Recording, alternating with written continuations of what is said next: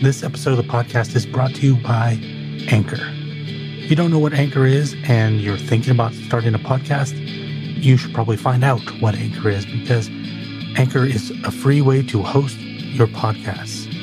It also gives you creation tools like the ability to record yourself, record with other people, edit as well, and do it from your phone or your computer. You don't need to go buy fancy tools to start. You can start with Anchor, and you can hit the nice distribute button, and it's going to send it out to all the places you want it to be, like Apple Podcasts, Spotify, Google, and more. In addition to that, you can make money from your podcasts with no basic listenership. In other words, if you only have 10 people because you're just starting, you can still monetize that. It's really hard to find a better place to start. So download the free Anchor app or go to anchor.fm and get started on the crazy podcast journey.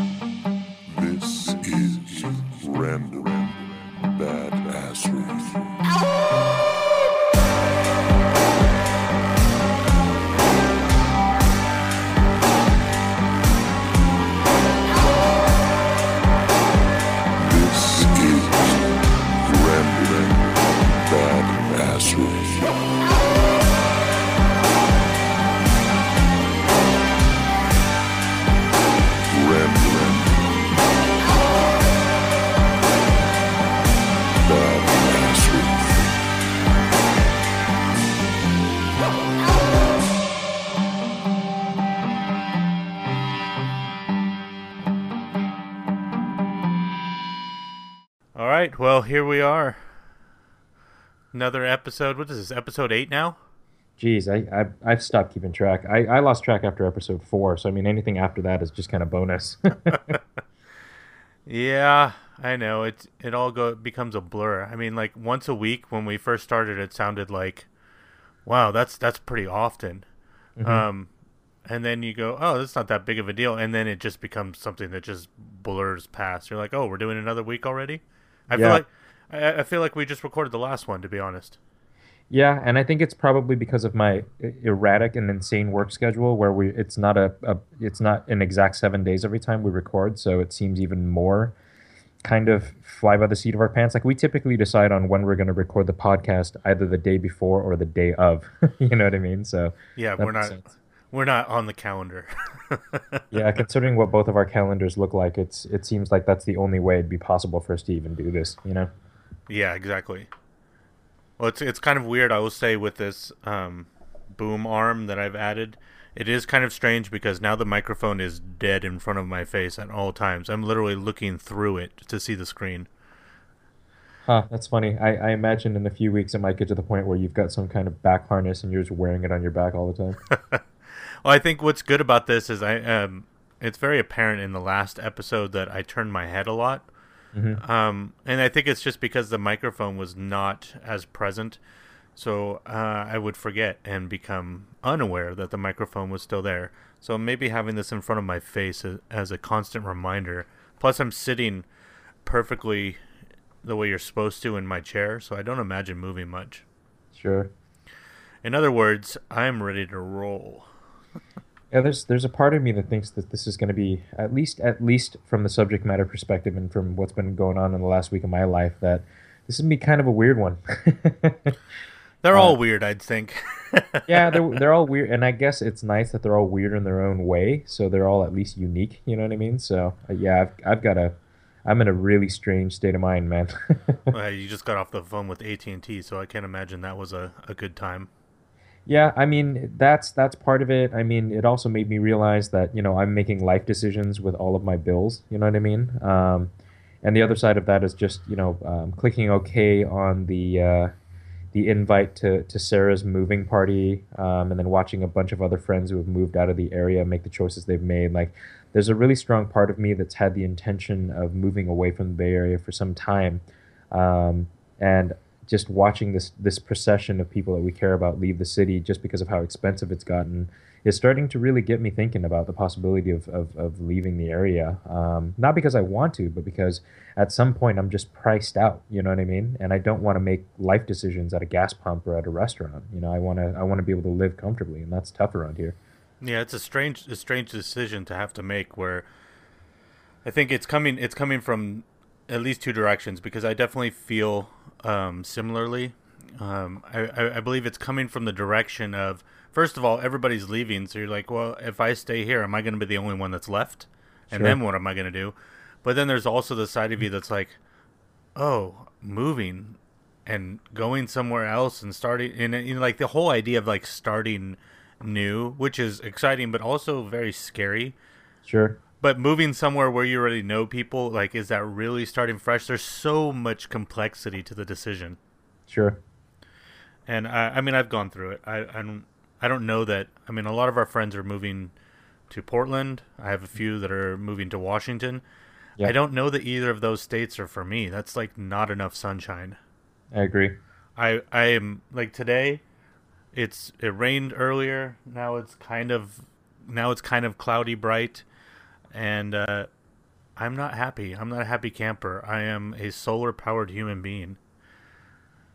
I'm not. Yeah, it's funny because Crystal has the same thing. Like, she definitely does have. I didn't really believe in the whole seasonal affective disorder thing, until I really kind of got a chance to see my cousin and Crystal go through it. In the sense that, like, when the sun goes away, certain people just get really just more sad. I mean, it's just a general way of being. You know what I mean? Yeah, and my experience with it is the sadness comes from it.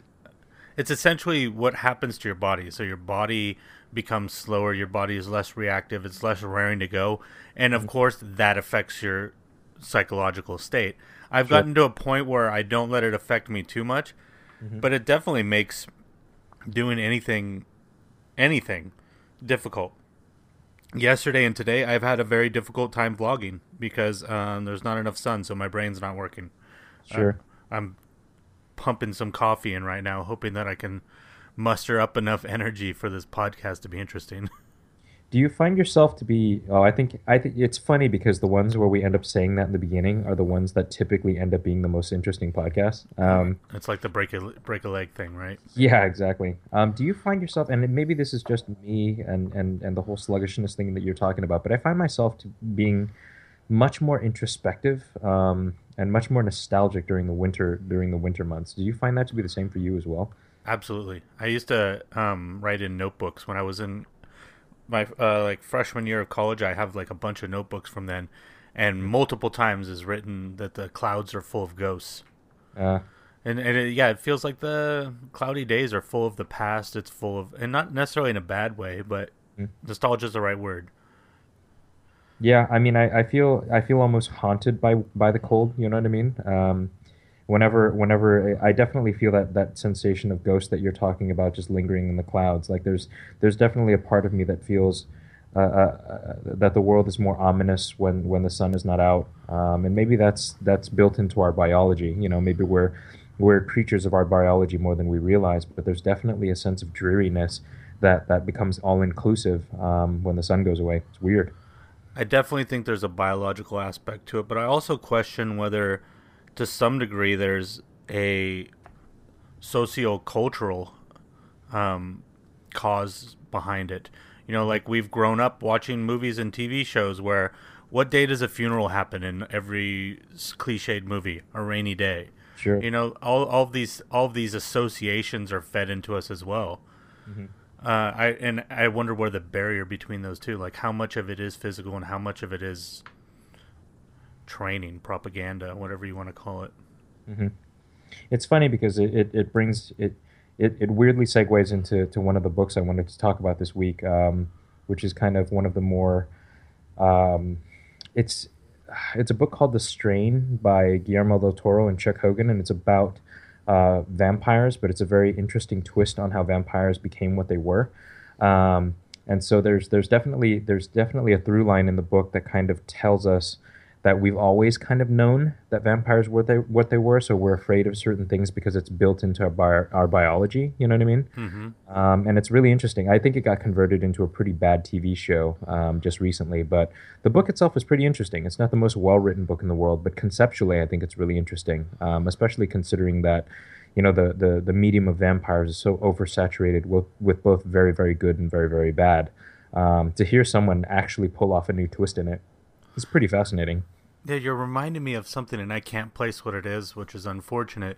But there's another, either book or it had to be a book, where the idea of something being those associations being born into us because of, I think it was about devils though, not vampires. It Sure. may have been it may have been Arthur C. Clarke's Childhood's End, Mhm. but because the aliens in that look like devils, and they had come at a previous time in human history, so the associations were created. It's hard to remember, to be honest, but I love that idea of something being introduced to humankind at such a developmental stage Mhm. that we've lost the association with it, and we're only stuck with the emotional implications of it, because I think that's true in many aspects. Mhm. That's funny. I mean, how do you think our sense of mortality is affected by that? Like, I mean, I find myself, and maybe I know it's partially because I'm getting older, but as of the last couple of months, I've been thinking about my life and my death, actually, more specifically, more often than I feel like I would at an earlier age.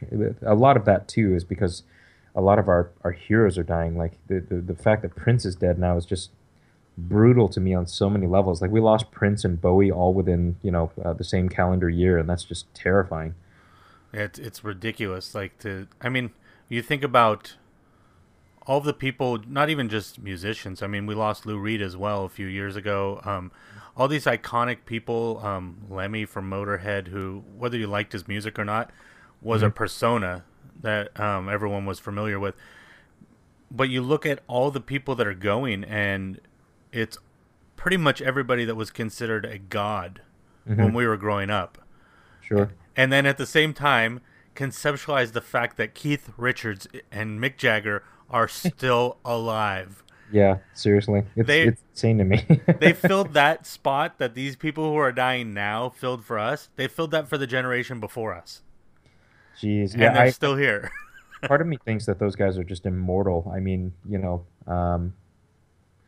I don't know. It's tough because I look at a guy like like Alan Rickman, for example, who is also a part of that cadre of people who have left us, or Robin Williams, and I wonder. I think to myself, in previous generations, how people saw their heroes die and just kind of lost a little bit of faith in the universe. You know what I mean? I feel like I have that feeling this year. So many of my heroes, and this is not in passing, like a lot of people, like a lot of people who quote unquote mourned the death of Bowie didn't know anything about Bowie, didn't know anything about Robin Williams, didn't know anything about um, you know um, Rickman or any of these other guys. But I mean, I these guys are definitely actually heroes to me. So to see them go is just very strange. And I think